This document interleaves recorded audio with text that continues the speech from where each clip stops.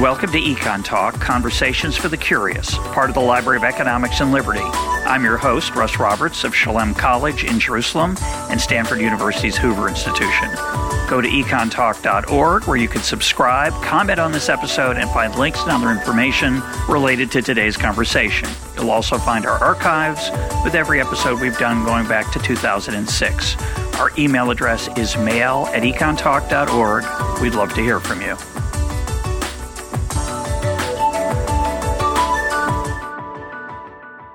Today is January 10th, 2023, and my guest is oncologist and professor of epidemiology, Vinay Prasad. This is Vinay's third appearance on Econ Talk. He was last here in July of 2022, talking about the pandemic. Vinay, welcome back to Econ Talk.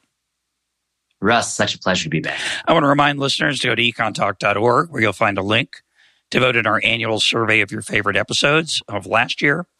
Our topic for today is the state of cancer research and pharmaceuticals, based on an article from Vinay's Substack page that we will link to, but I suspect we'll get into other topics as well. I'm going to start with a quote. You write, quote, "I'm a capitalist. I believe that profit is a powerful and fruitful incentive. Without it, often people become lazy and complacent. As such, I believe it should exist in cancer medicine, but it must be used wisely. Money should be given for real advancements and breakthroughs, hard work, and going the extra mile, but be kept away from products that don't benefit people.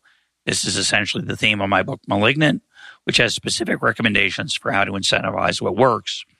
The tragedy is in oncology is that we have dismantled the system that is meant to tell these two apart, real innovation from pseudo-innovation," end quote. Explain.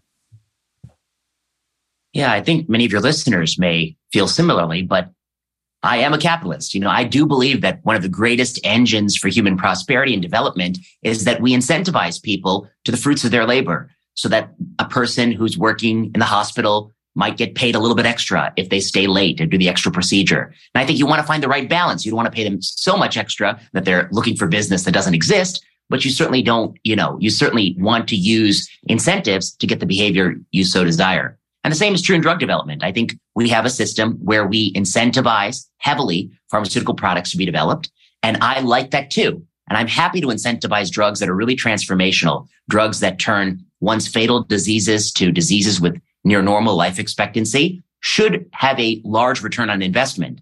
But what I worry about is the system has been so manipulated and so hijacked and is very technical, so that the average person watching may not be able to grasp all the evidence, that you cannot tell apart a drug that's a blockbuster because it has really strong marketing and a drug that's a blockbuster because it's really changing lives. And to me, the fact we're reimbursing both of those drugs similarly, that's a problem. I know it's kind of an unanswerable question, but of the number of drugs that are subsidized through Medicare, Medicaid, and most private insurance companies, what proportion of those do you think are actually blockbusters?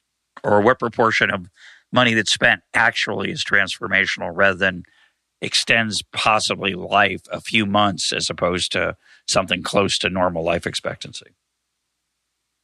So I would say it's the minority that are really transformational in terms of people's well-being. But in terms of blockbuster, which is typically defined as $1 billion per annum, many are blockbusters, but here are the facts. I mean, one is if you look consecutively at drug approvals, you just take them as they come off the assembly line, you find that the median improvement in survival of a new cancer drug coming on the market is 2.1 months. So that's the median. So the 50th percentile, I think, is about 2.1 months. At the upper end, maybe the top 10 percentile, the top 5 percentile, now you're talking about some really transformational drugs. And the single best drug I can think of in the last 30 years took a disease that if you were diagnosed in your 50s, you'd have a life expectancy of 3 years. Now, just because of one medication, you have a life expectancy that's pretty much normal life expectancy. So that's the best drug. That's Gleevec or imatinib.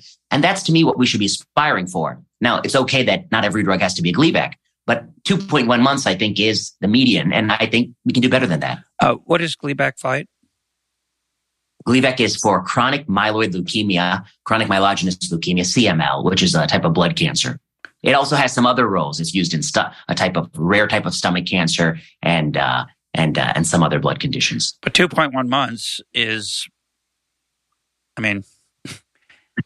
It's not zero, and it's certainly not zero for the person in the right-hand tail, although we don't know exactly Correct. how much of the right-hand tail, the longer life expectancy, might be due to that person's unique genetic makeup, situation, all kinds of other factors.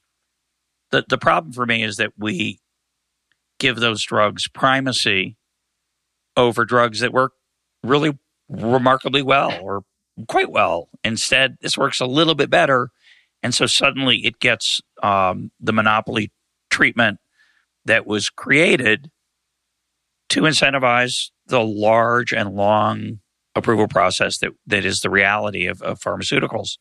So, I think if you go back to the earliest episodes of Econ Talk, when I wasn't anything more of a capitalist. I was naive about how the process gets used by the industry.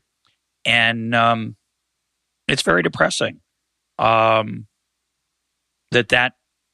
small improvement often entitles a drug to effectively monopolize the market. And the drug that worked just almost nearly as well is now not subsidized at all and is therefore off the table, giving the latest drug essentially monopoly power. Yeah, absolutely. And governments are often by law, particularly in the United States, Medicare is by law required to cover the drugs. A lot of private insurance companies, they are, they're going to cover the drug. They may have certain sort of pathways in place to try to minimize that. Even Medicaid is often required to cover cancer drugs because it's thought to be an essential condition. But Russ, one of the things we didn't mention was we're having this discussion as if we know the number for every drug, but we have to acknowledge, it's only about a third of the drugs that I can actually tell you with some confidence that it's 2.1 months. There's a lot of missing data. And why listeners may wonder, why is there missing data? Many drugs are developed in the following fashion. I have 60 people with a cancer. They have what we call exhausted earlier drugs. They've had their cancer grow despite having all the drugs we have available. And now we give those 60 people the new drug. And let's say 20 of them live 11 months and have their tumor shrink. And let's say 40 of them, the tumor doesn't shrink and they live 8 months. That's the basis for approval. You don't really have a control group.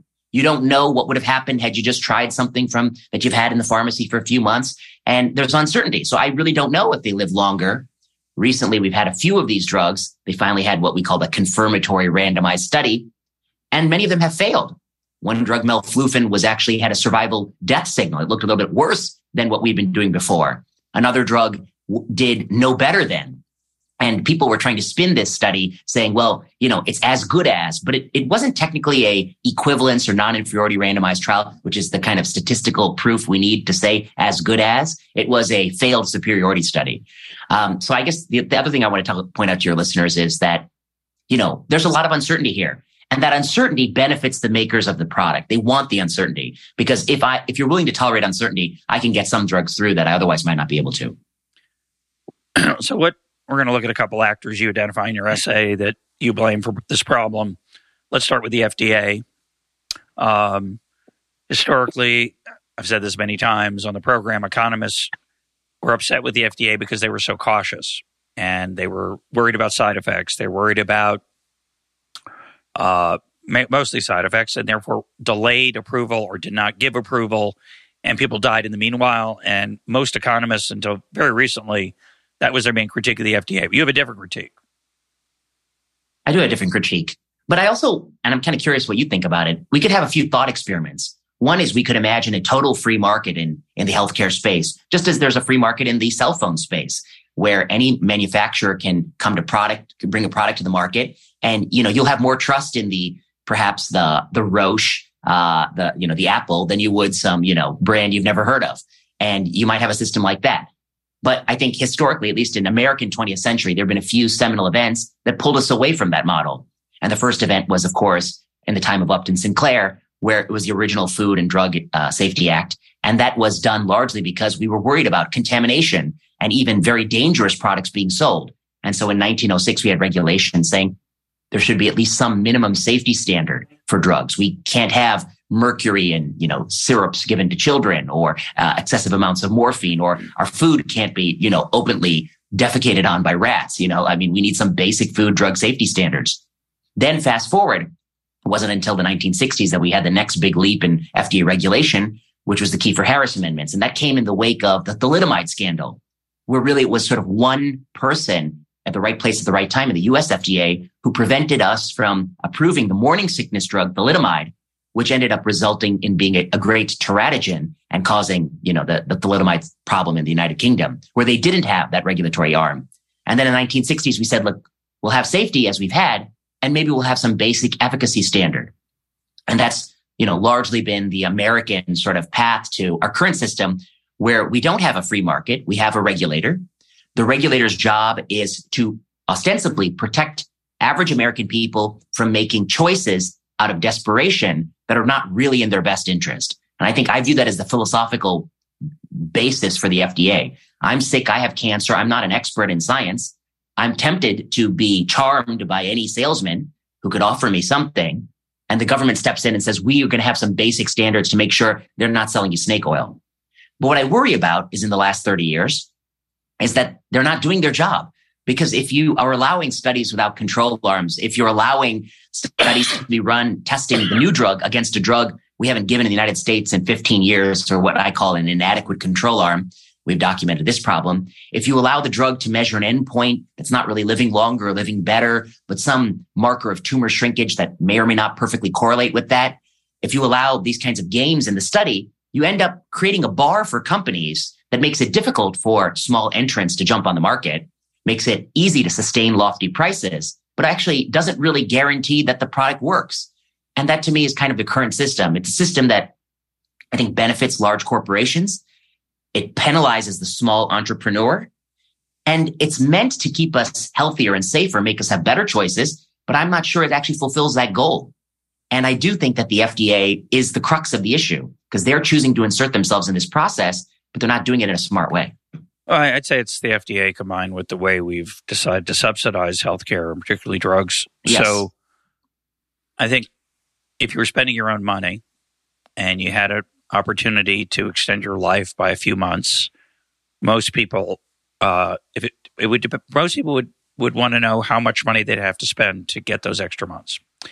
And if it was a small amount, they might be willing to do it. If it was an enormous amount, they'd be less willing. Don't know how many, et cetera. But I wonder sometimes whether my obsession with trade-offs as an economist clouds my vision here. Many people like the idea, I think, of saying, well, 2.1 months, it's positive. So no matter what the cost of that is, it's worth it.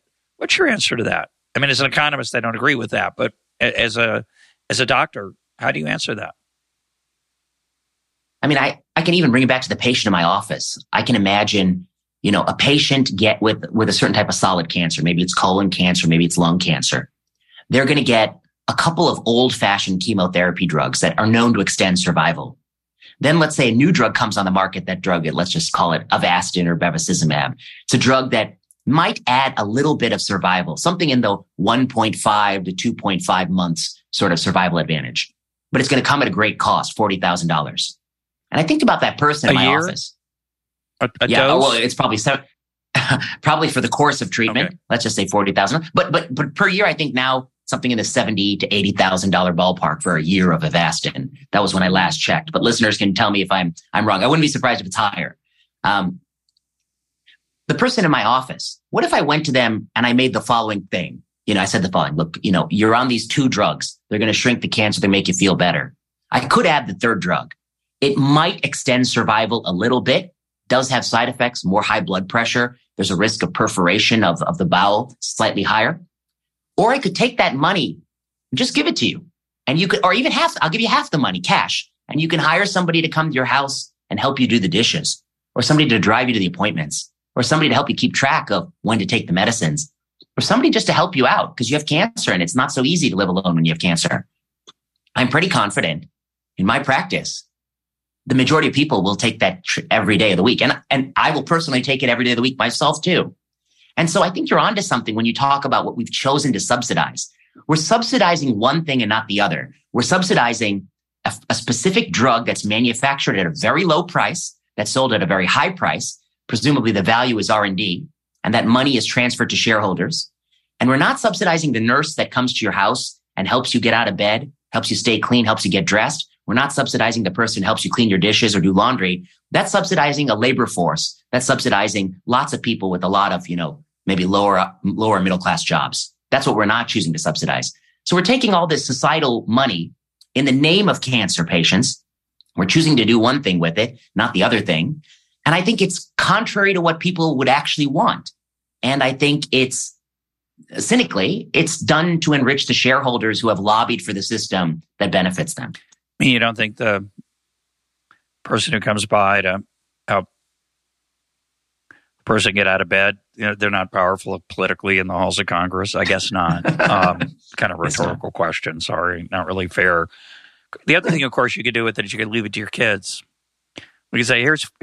By the way, the good news is you're only going to live an extra month or two. It's only 40,000. It's not 80 or 120,000. But to make a really ugly joke, but it's a serious question.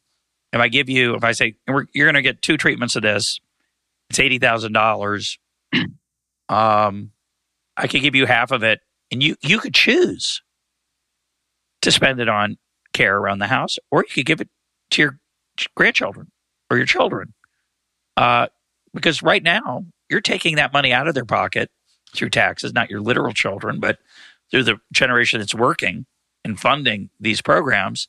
You're taking it out of their pocket to get an extra month or two. I think most people would say, I'd be ashamed to do that.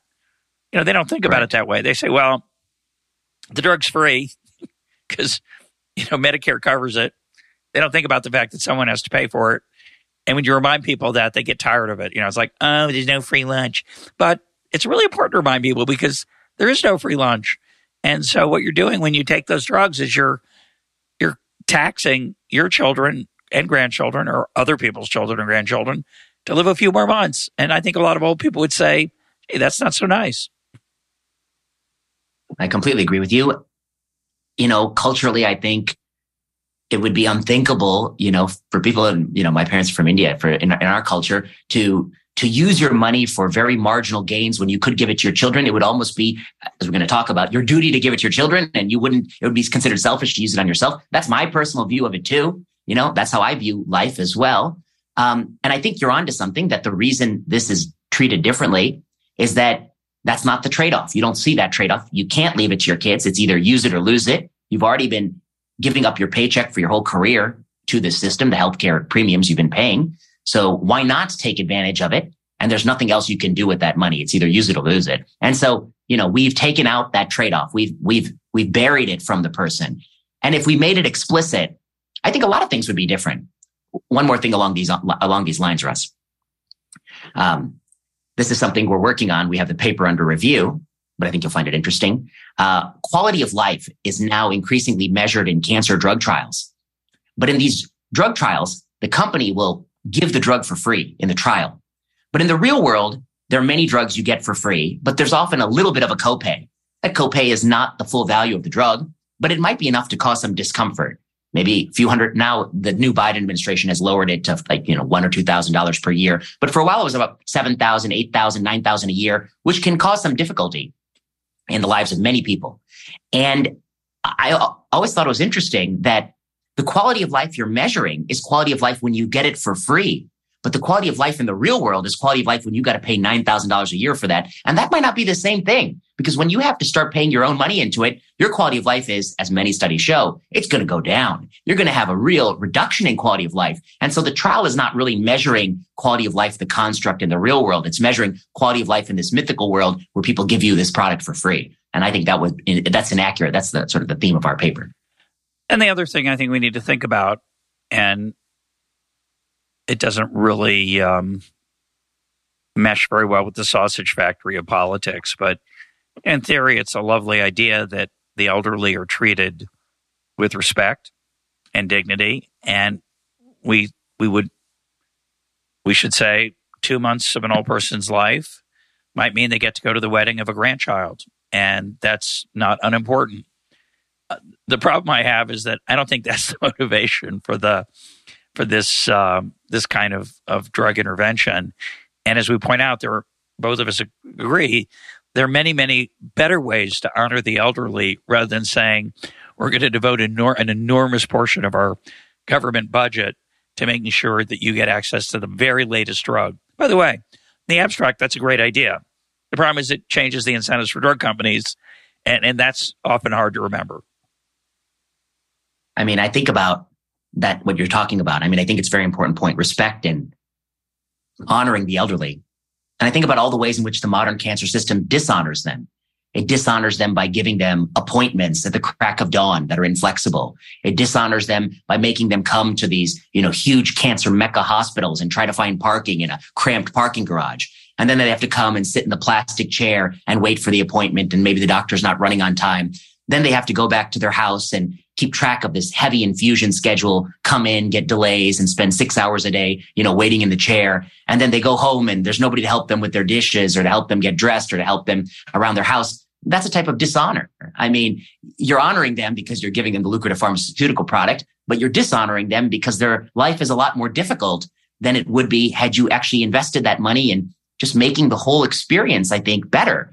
Maybe the doctor could come visit you, or a nurse practitioner could visit you some days. Maybe we can come to your house and hang the infusion, which is what very wealthy people in this country get done. Maybe we can make the whole process of coming to the hospital a little bit more convenient for you. But we don't seem to be thinking about any of those things. We're thinking about the latest 1-month drug. Are we being too harsh here? Is it really the case that these are 1-month drugs, 2-month drugs? And as you say, we don't know in advance. You could argue we should have a better idea in advance of what we're subsidizing, but are we being a little too cynical here? Or are you being a little too cynical today? I mean, yes, because I think we're focusing on the 50th percentile and not the 90th percentile. Let's talk about the 90th percentile. I think let's just talk about the good side of this whole system. The system does develop good drugs.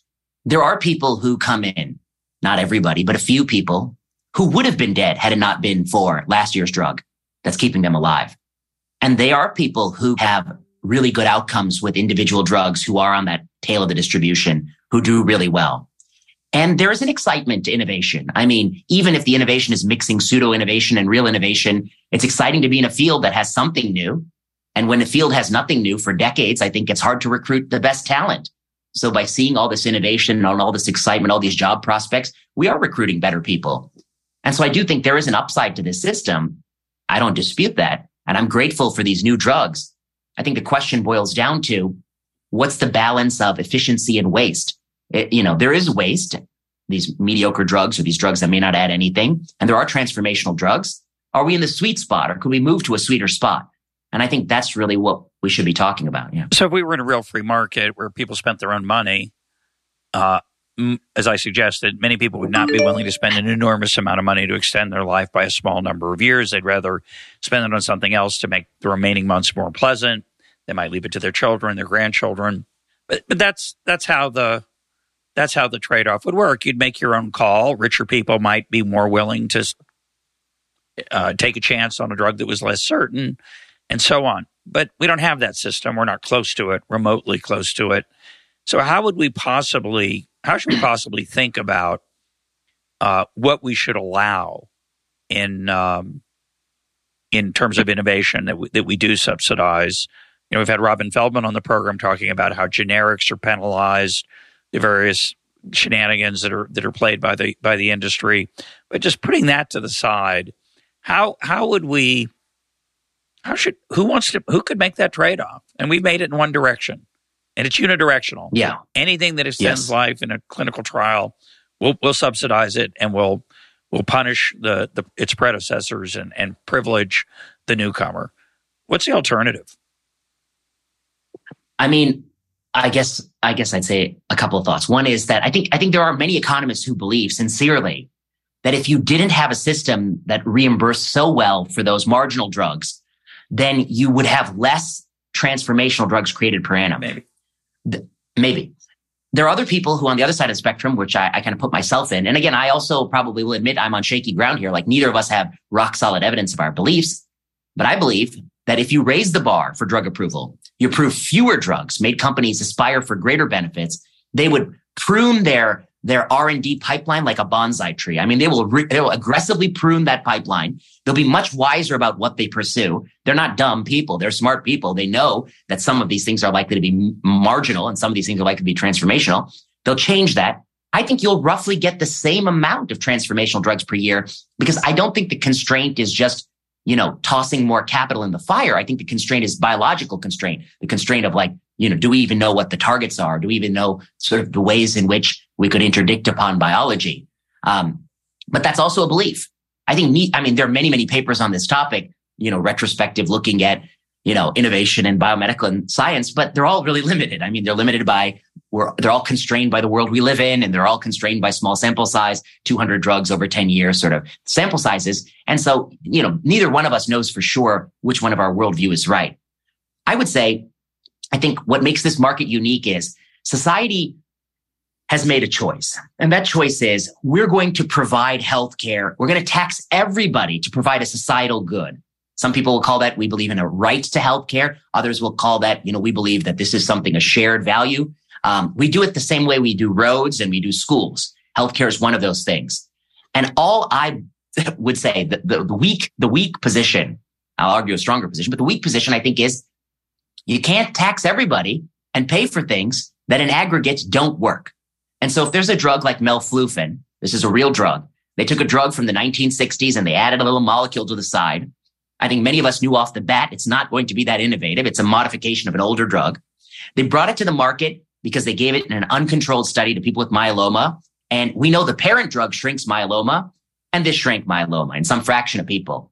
Then finally, they do a randomized control trial against the weakest acceptable control arm they could think of. Not what I would do in my clinic, but what I might have done 7 years ago, or what might be done in, Hungary or Romania where they're running this study. They're picking literally the weakest arm that the FDA will allow them to get away with in a randomized study. Then they have no survival benefit. In fact, the hazard ratio trends towards harm. In other words, if anything, it might be harmful. And the company was asked to withdraw the product from the US market. They put up, hurdle after hurdle. They find some subgroup that they think it works better with. The FDA, mocks them at their own public hearing and says, look, people in May, they had a survival advantage, but people enrolled in June didn't. So just to show that, you keep splicing and dicing a randomized trial, you're going to find these spurious things. This is the system we're living in. And what I would suggest is multiple myeloma. How would I have solved this problem? There are, 10 or 15 different active drugs in myeloma. There are many combinations you can give, and you can combine drugs that previously worked and give them again, and they can work again. And I would say that this is and people live, median survival is like 7 to 10 years. It's not a space where you should approve drugs based on uncontrolled studies. We can wait for the answer. We don't have to shell out hundreds of millions of dollars on uncertain drugs. We can just have a bar that says, look, if your new drug improves survival over, a real standard of care we're doing in America, we'll approve it. And if not, no. Not the current system of if your new drug shrinks the tumor, which is a much lower bar. And then I'd say that what you're talking about is raising the bar even further. Why accept any statistical improvement in survival? Maybe it should be 3 months or 4 months or 5 months or 6 months, something that patients think is meaningful. And I actually am close to that position. I would support that.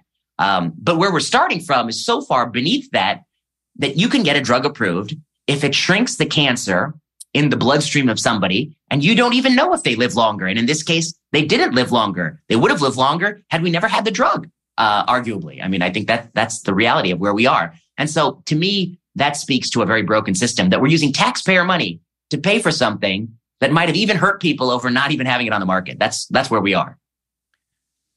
Yeah, and of course, the challenge is, who makes that decision? Should it be 4 months, 6 months, a year? There's very little accountability in those kind of decisions. They're not made at the ballot box. They're not made by people appointed by people who went through the ballot box. They're just so-called experts. And, every country does it differently. I'm living in Israel. I'm sure will not have access to many cancer drugs here because it's paid for by the government or subsidized by the government dramatically, and they make arbitrary decisions. And the result of that system, by the way, is that there's not much as much profit here in Israel, or in France, or in England, or in Romania, and right. The United States taxpayer is funding all the innovation, some of it good, some of it not. And I pay very little money for my blood pressure medicine here. And sometimes I feel good about that, but most of the time I feel guilty because, well, I paid my share when I was an American citizen for a long time, I guess. But again, it's the non-free lunch that's not easily observed. An enormous portion of the profitability in the drug market comes from the unconstrained pricing that Medicare pays for, that comes out of the pocket of American taxpayers, that benefits people all over the world because they get a different price. And that drug wouldn't exist without that enormous opportunity in America to make a lot of money. So that is also part of the story. Yeah, that's the part of the story that I think makes, you said, are we being too cynical? That's the part of the story to keep in mind. But one of the things we haven't mentioned is the tone of my article. The tone of my article is it's melancholy. I mean, it's a sad article. It's written from a place of pain. And, I mentioned the article, I was on vacation and I had a lot of distance from the day to day. And what was I sad about? It wasn't the pharmaceutical industry. And I think that's the thing that I want to make clear to your listeners. The best lectures I've ever given are the pharmaceutical industry. They're the best audience. They're the most engaged. I would say the vast majority of people who work at the pharmaceutical industry, not only are they brilliant, but they're also, their heart's in the right place. They really want to make better drugs for people. That's never where I put the criticism, because to me, that's like criticizing the tiger for being the tiger. Their fiduciary job is a duty to their shareholders. They are taking advantage of the system as it is. What can I say about the tiger? It is a tiger. It's the nature of the animal. The place I'm really sad about are the other parts of that I talk about in the essay. One is the FDA. Why am I sad there? We just had Congress investigate the FDA over Biogen's aducanumab, which is their Alzheimer's drug.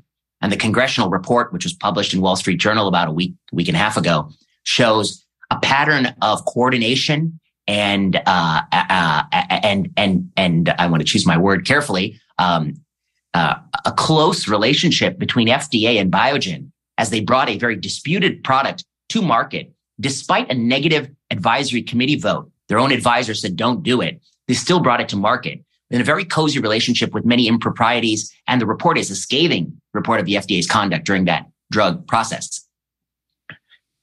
And I always point out to people, this is the drug we investigate. We don't investigate every drug. So for most of the drugs, you don't know what the conduct was between the two groups. And so the reason I fault the FDA so much is I think, like so many regulatory agencies, they are being captured. They are increasingly seeing their duty. What is their duty? Their duty is to the American people, but they see their duty as a duty to their client, and their client is the company. How can I help this company whose heart's in the right place get their product to market as quickly and painlessly as possible? But that's not their duty. Their duty is to the American people. And sometimes that means telling the company the hard news that, I'm sorry, you're not going to come to this market. And what are all the sort of the systemic factors there?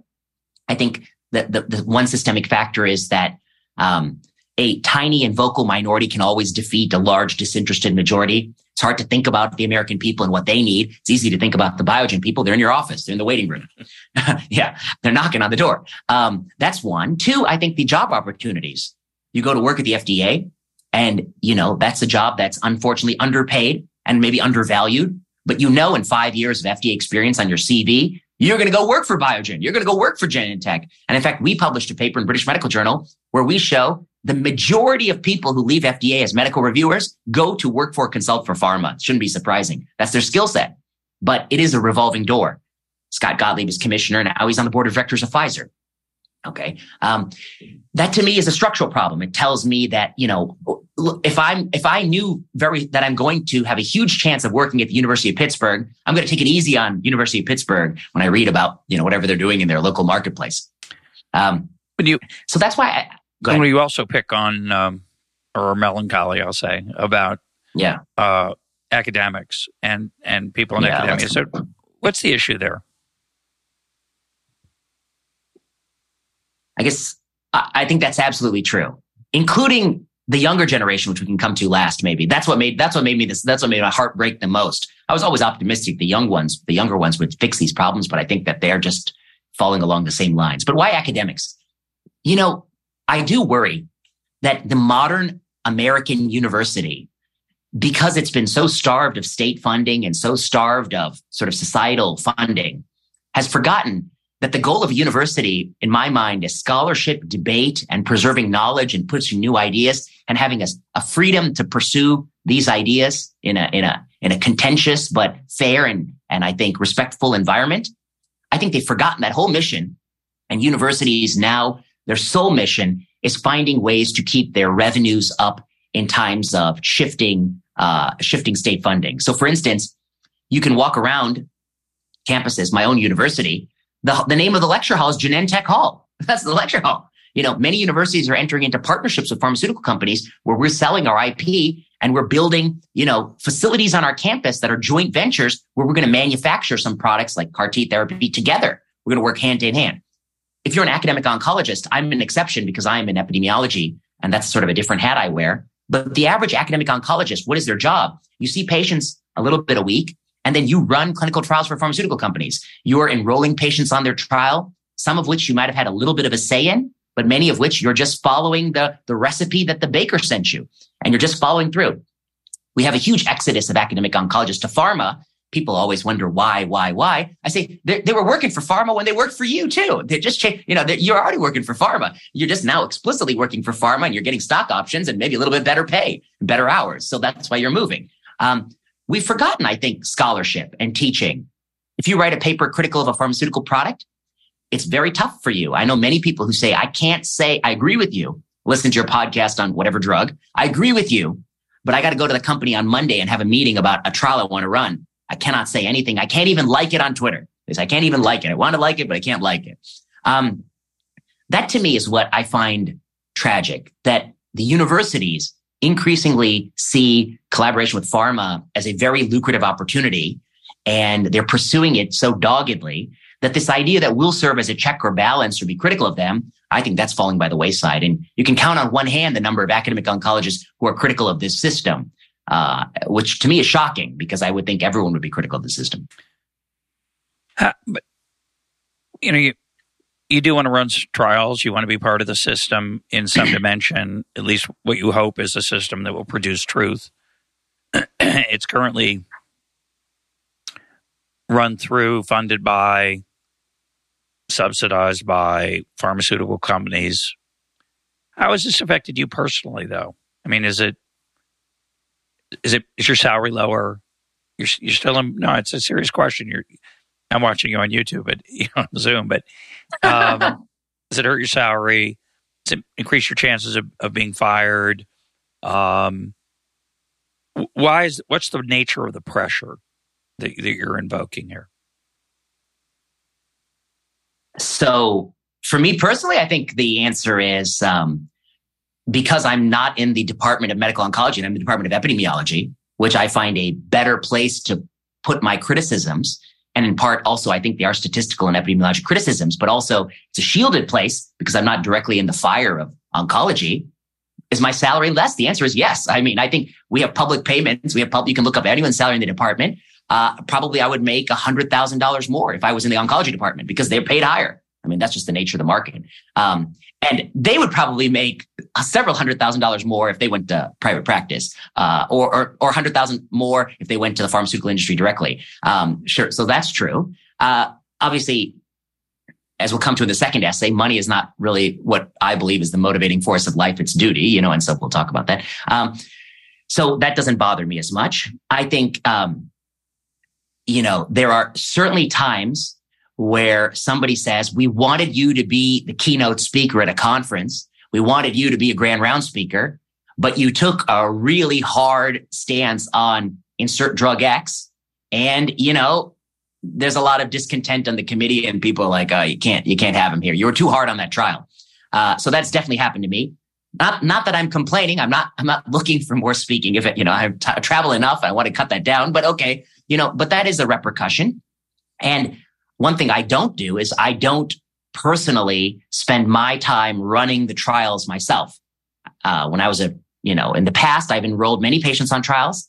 I've even drafted some, like we do in our training, but I don't make that a portion of my career, in part because we all have limited time. We have to choose what we want to do. I want to work on books and I want to work on some writing and I want to do some other stuff. But for people who wanted to have a foot in both camps, they want to work with the companies and also be critical of the companies. It's the hardest path to trod. I know many people who were doing this kind of critical work, and then there came a moment in their career, often very early, where they decided they have to lose one or the other. And they've chosen, I'm just going to stop all the policy work I'm doing. I'm going to focus on just running the trials. And I know some junior people who are struggling to find the balance. And I suspect it's a difficult balance. So the pressure, I think, is peer pressure. The pressure is your boss will talk to you. I know many people who say, the company called the cancer center director and said, why do you have a faculty member talking ill about our products? I think that's a pressure.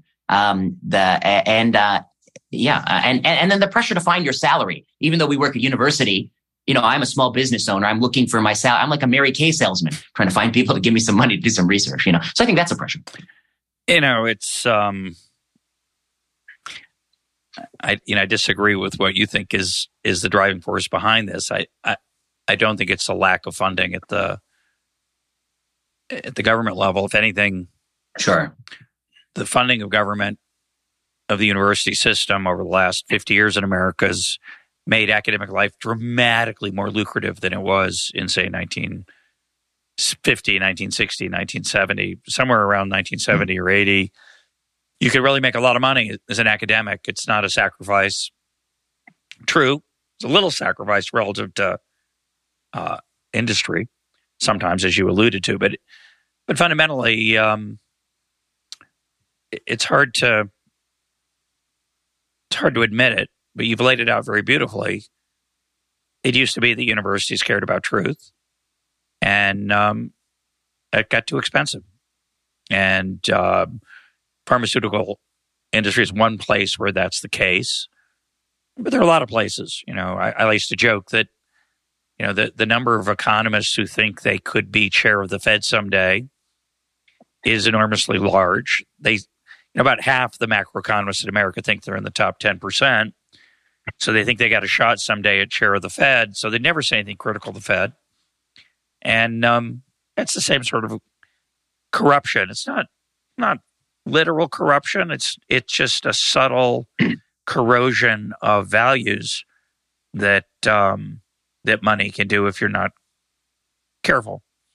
And the system has evolved, the academic system, the grant system in general from the government, whether it's in medicine or elsewhere, to reward people who play by the rules rather than seek the truth.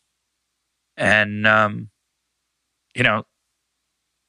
people have a lot of romance about academic life. Those of us in the kitchen don't have the same level of romance. I think you're so right, Russ. I think you're hitting on a big thing, which is that they're thinking about the next career step and the next career step, and they want to keep quiet as a result. But I always tell people that, when I look back on my field, and I don't know how you feel about economics, I'm very curious. When I look back on oncology and I read, I like to read papers from the 40s and the 50s and the 60s and the 70s, and I have my own heroes. And not a single one of my heroes is a person who kept quiet because they wanted to be dean someday. All of my heroes were the people who pushed on issues that were hard. And some of the greatest heroes in oncology, I think, were incredibly controversial in their times. There's this guy, Bernie Fisher. He was the reason why women get a lumpectomy rather than half their chest wall removed. The old way, they would remove the breast and the pec major, pec minor. And how did he do that? He ran randomized trials that randomized people to the big barbaric surgery or lesser surgery. That showed the barbaric surgery was no better than another study to even a lesser surgery. And in the course of a couple of randomized studies, he moved us from barbaric Halsted paradigm to lumpectomy. And the history books say, when he gave lectures, people would shout out, "Murderer, you're murdering women." And they'd curse him out and they'd insult him. He was vilified by a lot of his fellow colleagues. He withstood it and he pushed on an issue. It might have hurt him professionally a little bit. Maybe he could have accomplished, he would have been promoted higher. But he's a hero of mine. And, not to even put, what we're doing is not the same. What I don't claim that, thinking about policy is the same thing, but I think anybody who does courageous science, it's going to ruffle some feathers. And if you're not ruffling any feathers, you got to ask yourself, what are you doing as a scientist? Are you really pushing on it? And life is short. I think we'll both agree. I feel like I started faculty, a minute ago, and it's been 8 years, and time is going faster than I would have liked it to go. And you want to do something in your 25 years in academics or 30 years. You don't get forever. You want to do something of meaning. And I think that means you have to forget about yourself a little bit and just push as hard as you can sometimes. Well, let's turn to the question you mentioned a couple times already, which is the question of duty. You wrote it's a screed, but it deserves to be a screed. I think that duty is out of fashion. It isn't what motivates most people. You write, our ancestors used to know what that word means, but in the modern world, it has fallen out of favor. It's been replaced with weakness and cowardice, narcissism and careerism. And I think duty is definitely out of favor. Yuval Levin, in a very nice book, A Time to Build, talks about how most people use their platform, whatever they have, whether it's an academic platform or a government platform, for self-aggrandizement, for building up themselves, for what he calls performative opportunities to perform, to be seen, to attract attention, to get followers, rather than to do the right thing. And why did that happen? Before that's a tougher question, but let's talk about why you wrote an essay about that in the medical field. You've just given a couple examples from the cancer field, but most of this essay was related to the pandemic. Yeah. So I got to give one piece of background to you that you may not know. The essay is very harshly worded. And why was I feeling emotionally that way? The essay was written, I think 1 or 2 days or 3 days after the Uvalde massacre, those kids in the classroom. And in my mind, that broke me. I'll tell you, to be honest with you, Russ. It broke me because, we've become so desensitized to school shootings, and I don't think we should be. I think it's something we should be sensitized to, and they always break me. I mean, I think that it's unthinkable. And, I understand how so many people feel about how horrible that is. So that always breaks me. This broke me extra because they stood in the hallway for 1 hour while those kids were shot over and over and over again. And the shots were spread out in time, and there was hundreds of them armed right outside that door. And they didn't break down that door and go in.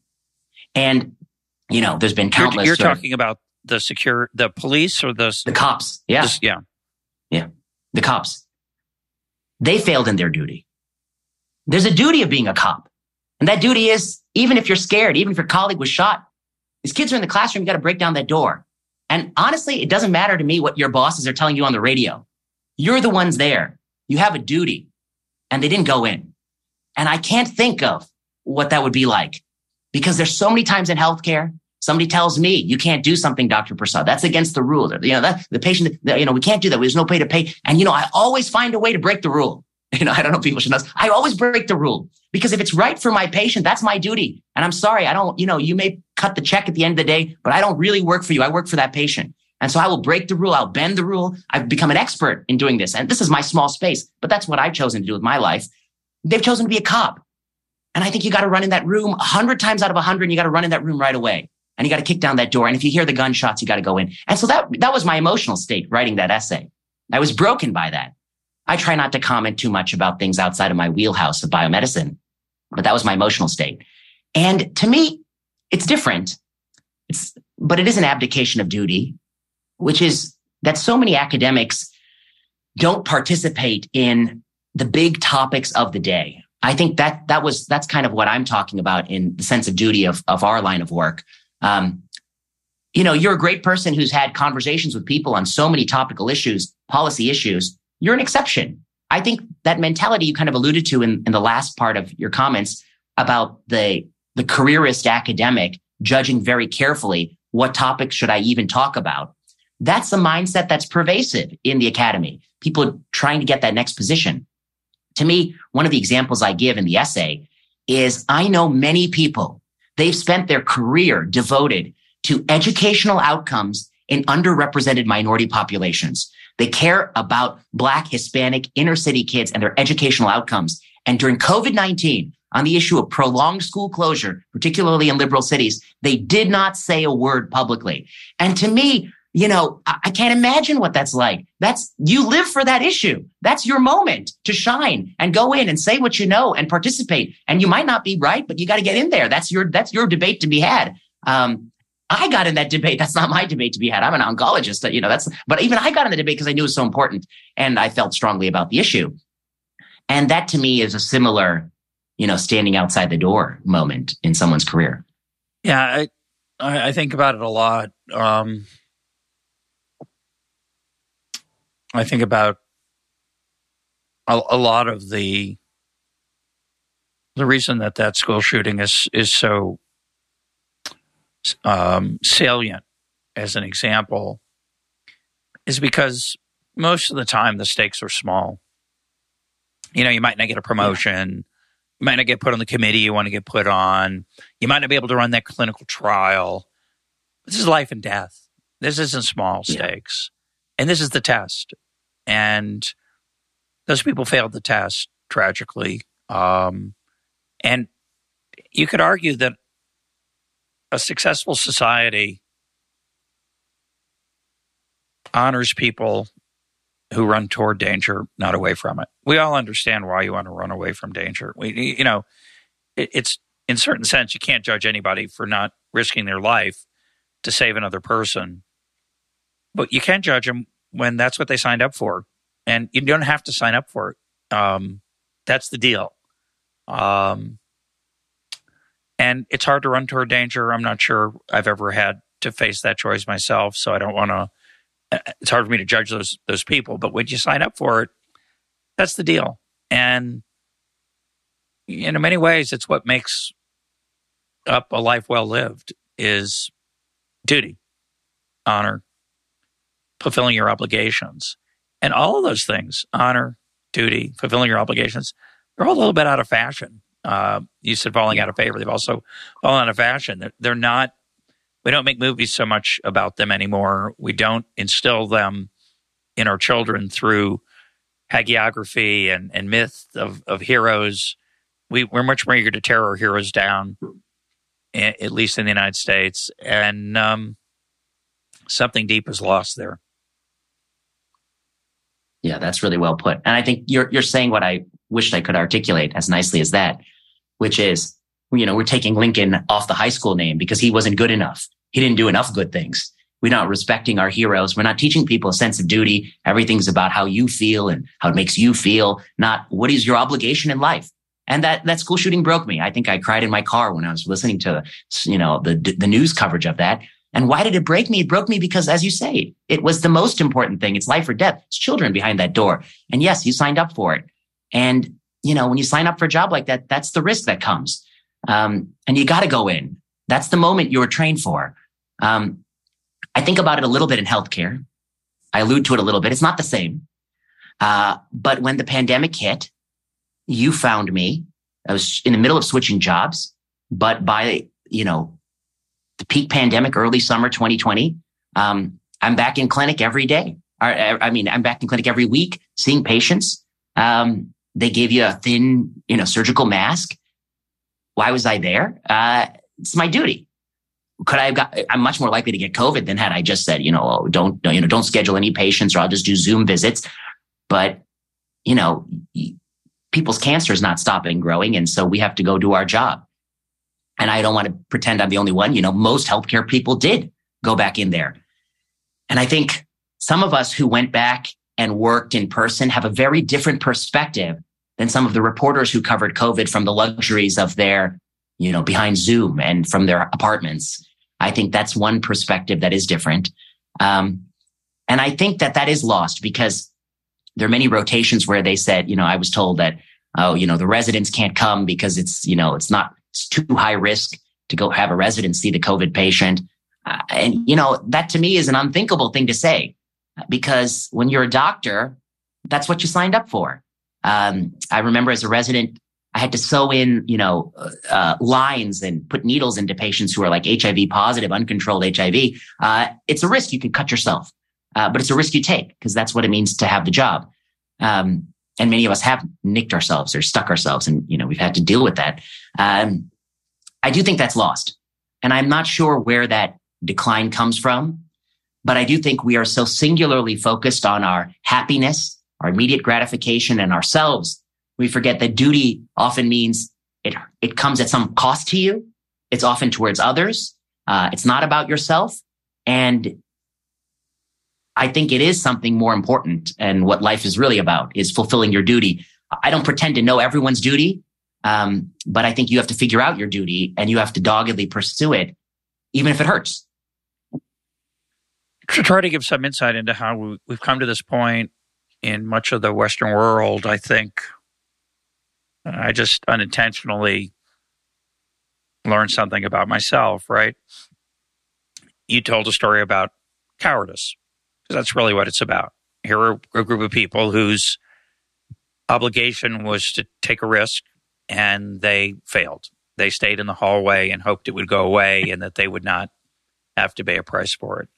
So in commenting on that, do you notice what I said? I didn't think about it. I said, it's hard for me to judge them. And I think we live in this strange time where we're incredibly critical, and one very small mistake can ruin a person's life through the public response to it. At the same time, we're very uncomfortable shaming people for their lack of duty. We're much more likely to say, as I said, parenthetically, not that I would judge any, it's hard for me to judge someone, in that situation, because I worry that in that situation, I might have done the same thing. And, were it my cousin, I like to think I would still invite them to my house to break bread, even if I feel they had failed. But as a culture and a society, that's not a very healthy attitude. And, I think a lot about Adam Smith. Adam Smith says basically the reason we do things for other people is because we want to be judged favorably and respected. And we want other people whose respect we crave to respect us. And we want to be praiseworthy. And not just praised, but praiseworthy. And that's out of fashion. That's what's out of fashion. The willingness to judge other people, to impose a cost of shame, intolerance, judgmental attitude is totally out of our culture in many settings, not all, because in other settings it runs rampant. It's a certain weird aspect of modern life for me when I think about it. But, we tolerate lots of bad behavior. We see things around us that are shameful, and we stay silent. We don't judge them publicly. We don't criticize them publicly. So I salute you for that essay.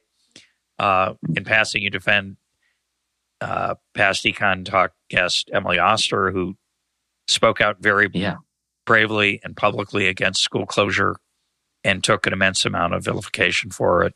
Yeah. But most of the time, people just put their head down and they let other people just rather not say anything. They leave it alone.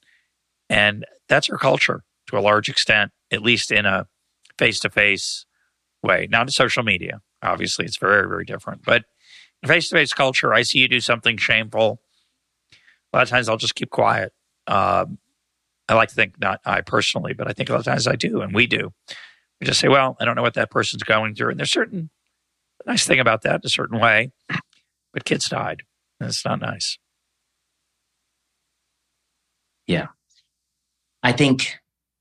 You're onto something that I think it's difficult to sometimes articulate how you feel about somebody failing their duty. And maybe I'll give you an example of one where recently that occurred that I haven't articulated, that I think we're on the wrong track. I think medicine is a field where one of the things you got to teach trainees. So it doesn't matter how you feel that day. The person coming in your office, they're often having a worse day.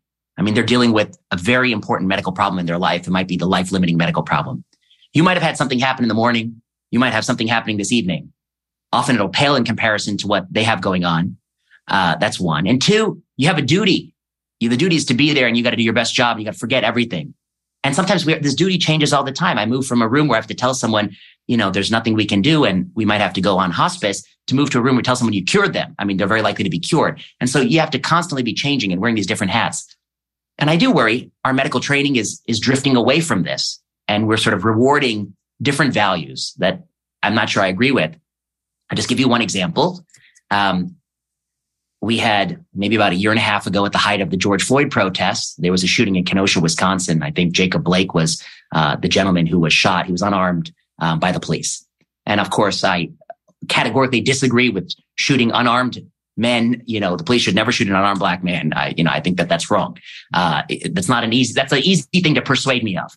Okay. That, the police can be exuberant in their force and they ought not be, and they need better training, or I don't know how to solve it. It's not my expertise. I won't even pretend to try to solve it, but I do think it's a problem. I got a memo or something that said the school is going to be closed for a week, our medical school. And the memo, and I was kind of confused. What was the basis of the school closure?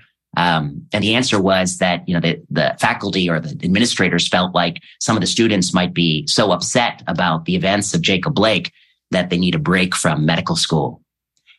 And I strongly disagree. I still disagree that that's not what we should be teaching our students. Because if I'm the trauma surgeon and some guy's wheeled in and he's exsanguinating and somebody tells me the cop shot him, he was unarmed, it's going to be a bad thing if I stop doing my job all of a sudden. I need to be ready to do my job, no matter what they tell me about this person or what happened to them. And that's medicine. You might not be feeling perfect. You might be feeling upset, but you got to do your job because someone's life's on the line. And I think not rewarding, but just giving people a week off, it's absolutely unacceptable in my mind. And if we're doing this for the shooting, there could be a shooting a week for the rest of the year. I mean, this is not an infrequent occurrence. And so will we give the whole year off, or when will they learn how to be doctors? I know there's another trend where I know people are saying that we got to give so many mental health days to residents. I say, I totally agree. It's a stressful time. We have to think about ways to make medical training more humane and less stressful. But I'm not sure the right idea is to let people have a bank of days where they can just declare, I don't feel like being a doctor today. Because there are many days where, I'm having a tough day, but I have a duty. And we have to teach people, you got to follow your duty. And so these kinds of cultural changes in the academy, this didn't exist when I was a student. I'm not that old. And I'm not sure the best way who to go talk to, who is actually capitulating to this culture. I mean, who's making these decisions? I'm still trying to figure that out. But that's a decision that, so many faculty tell me they disagree with these decisions in our school, but nobody is in any position to say anything, and they feel uncomfortable saying something because they don't want to be labeled as, the person who opposed giving the students the week off, or, that sort of thing. And I think that's part of this problem. That's linked to this duty problem. Yeah, I think about you sitting in your car crying, and we all have days where things go wrong at home, things go wrong with our own bodies, mental issues, stress. We don't feel 100%. Most of the time we don't feel 100%. And a culture that says if you don't feel 100%, you can sit it out, is going to generate a certain set of results, as opposed to a culture that says you have an obligation to overcome whatever's on your mind. Now, we understand that to go through life at certain times under great emotional stress and, quote, pretending that everything is fine is not a road to health. But I think some of it is definitely the privileging of our day-to-day well-being, which, I've argued is a little bit overrated. There are many, many things more important than our day-to-day well-being, our dignity, our pride, our principles, fill in the blank. And in your case, our conversation, your duty. And we're much more likely to coddle people, for better or for worse. And how old are you, Vinay? 40. I'm 68. So when I say it, it's like, oh, that old codger. And he's cranky and he longs for the good old days. You're too young to be put in that category. Although you may have an old soul. I suspect you do. I think so. But I think the way you articulated that is exactly how I feel, which is that I think a value is that even when you're not feeling 100%, you need to go there and give 100%. And I think that is something especially in medicine, it is so important because there's not going to be someone to cover for you. That's what I want to tell these students someday. I have patients I've seen for years, and there's a conversation that needs to be had on Tuesday, for instance. And if I'm not there for that conversation, there's nobody you can pull in. There's nobody who knows this person. There's nobody who's had this relationship with. There's nobody they want to hear it from other than you. There's nobody to cover for you. So it doesn't matter. I always tell you, you're going to find me there. It doesn't matter how I'm feeling. It doesn't matter what happened to me. I'm going to be there. And somebody recently said, I think this culture expands in so many directions, but I told somebody I'm going to meet them for dinner at some place in time. And they said, just so you know, like if you're going to cancel, you got to give me 24-hour notice to cancel the reservation. And I tell them, frankly, I was like, I will not cancel. I do not cancel, and I will be there that date and time, because I made a commitment to you and I'm going to show up. Nothing's going to get in the way of that. And so do not worry about that, but the fact they have to ask that, it speaks to the culture where they just think I can cancel on a whim. Yeah. I want to tell them I'm not that type of person. And I think it's important that medical doctors don't become that kind of person. It's the one job that you got to show up. And I know you can be having a rough day, but we have to train people to find ways to compartmentalize. You have to do it. You have to compartmentalize even from the 9:30 visit to the 10 o'clock visit. Find a way to put your emotions aside because it's not about you. It's not about you. You're not the patient. It's about somebody else. And that's what you signed up for, I think. Well, the part that's so interesting to me is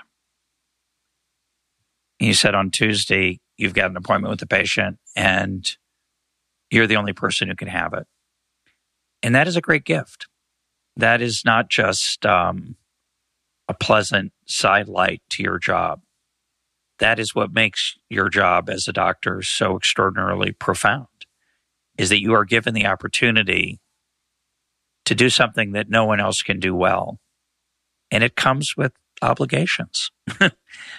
Precisely because of that. It's not, here's the pluses and here's the minuses, or here's the things you have to do, and some of them conflict at times. Because you are the only person, because you have the chance to have that very meaningful and profoundly often satisfying, gratifying, poignant, painful, deep, intense interaction with another human being, you got to show up. That's the deal. And most of us don't get that job. Most of us have a job with different responsibilities. We can take a day off, and our job's less intense. It's less dramatic and often less meaningful. You got the meaningful job. Congratulations. But it does come with obligations. Yeah, I couldn't agree more, Russ. That's really well put. And I think that's why I love medicine, and I think that's why I chose to do what I want to do. People always ask why oncology. It's so tough. It's also so rewarding, and people need you. And sometimes you feel like, particularly maybe I feel this way because my decision-making on some issues is different than a lot of my colleagues. I feel like were it not for me, things would have unfolded in a different way, just because I have my views about evidence and drug price. But I want to say one thing. In medicine, there are a range of fields, and there's a lot of fields that have become more prominent recently where you are more of an exchangeable part.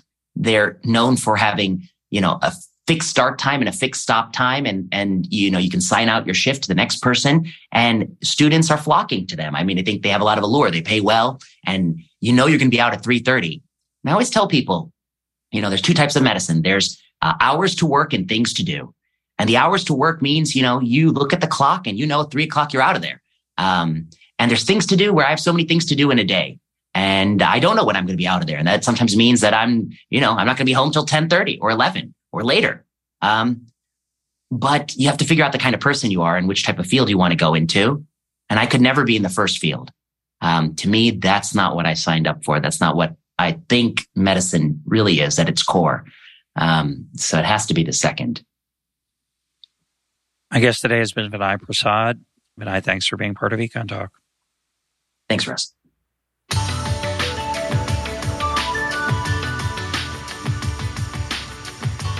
This is Econ Talk, part of the Library of Economics and Liberty. For more Econ Talk, go to econtalk.org, where you can also comment on today's podcast and find links and readings related to today's conversation. The sound engineer for Econ Talk is Rich Goyette. I'm your host, Russ Roberts. Thanks for listening. Talk to you on Monday.